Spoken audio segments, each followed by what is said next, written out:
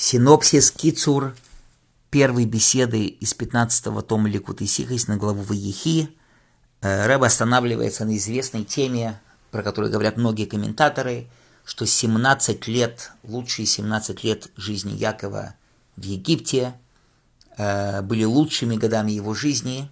И причина этому, потому что он видел, как его дети даже в галуте, даже в изгнании идут дорогами Торы Мицвейс. И это причина, почему недельная глава Вайехи называется Парша Стума, закрытая недельная глава. Перед словами Вайехи Яков, перед первыми словами недельной главы, в отличие от всех остальных парш Торы, нету свободного места в свитке. Свиток Торы обычно перед каждой недельной главой имеет свободный промежуток, который отделяет предыдущую главу от следующей, а глава Вайехи не имеет промежутка.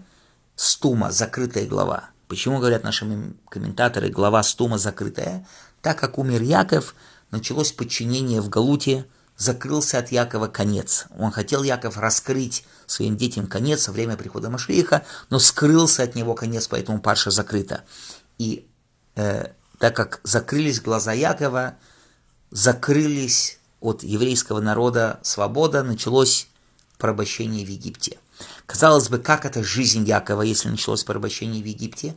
Ответ следующий, что именно тогда, когда мы увидели, что даже после смерти Якова все равно продолжается жизнь еврейского народа по Торе Мицвейс. Как говорят наши мудрецы, Яков Авейну лой мейс, наш праотец Яков не умирал, как дети его живы, как потомство его живо, так и он жив. И жизнь здесь имеется в виду настоящая жизнь, истинная жизнь. Это не просто материальная жизнь, потому что в материальном мире ничего по-настоящему не живо, оно уходит, исчезает. А вот Всевышний называется Эмос. Истина, его печать – это истина. И еврейский народ написано «Ватем адвейким», а вы, прилепленные ко Всевышнему Богу вашему, живы все сегодня. Настоящая еврейская жизнь, жизнь божественности, она тоже вечная.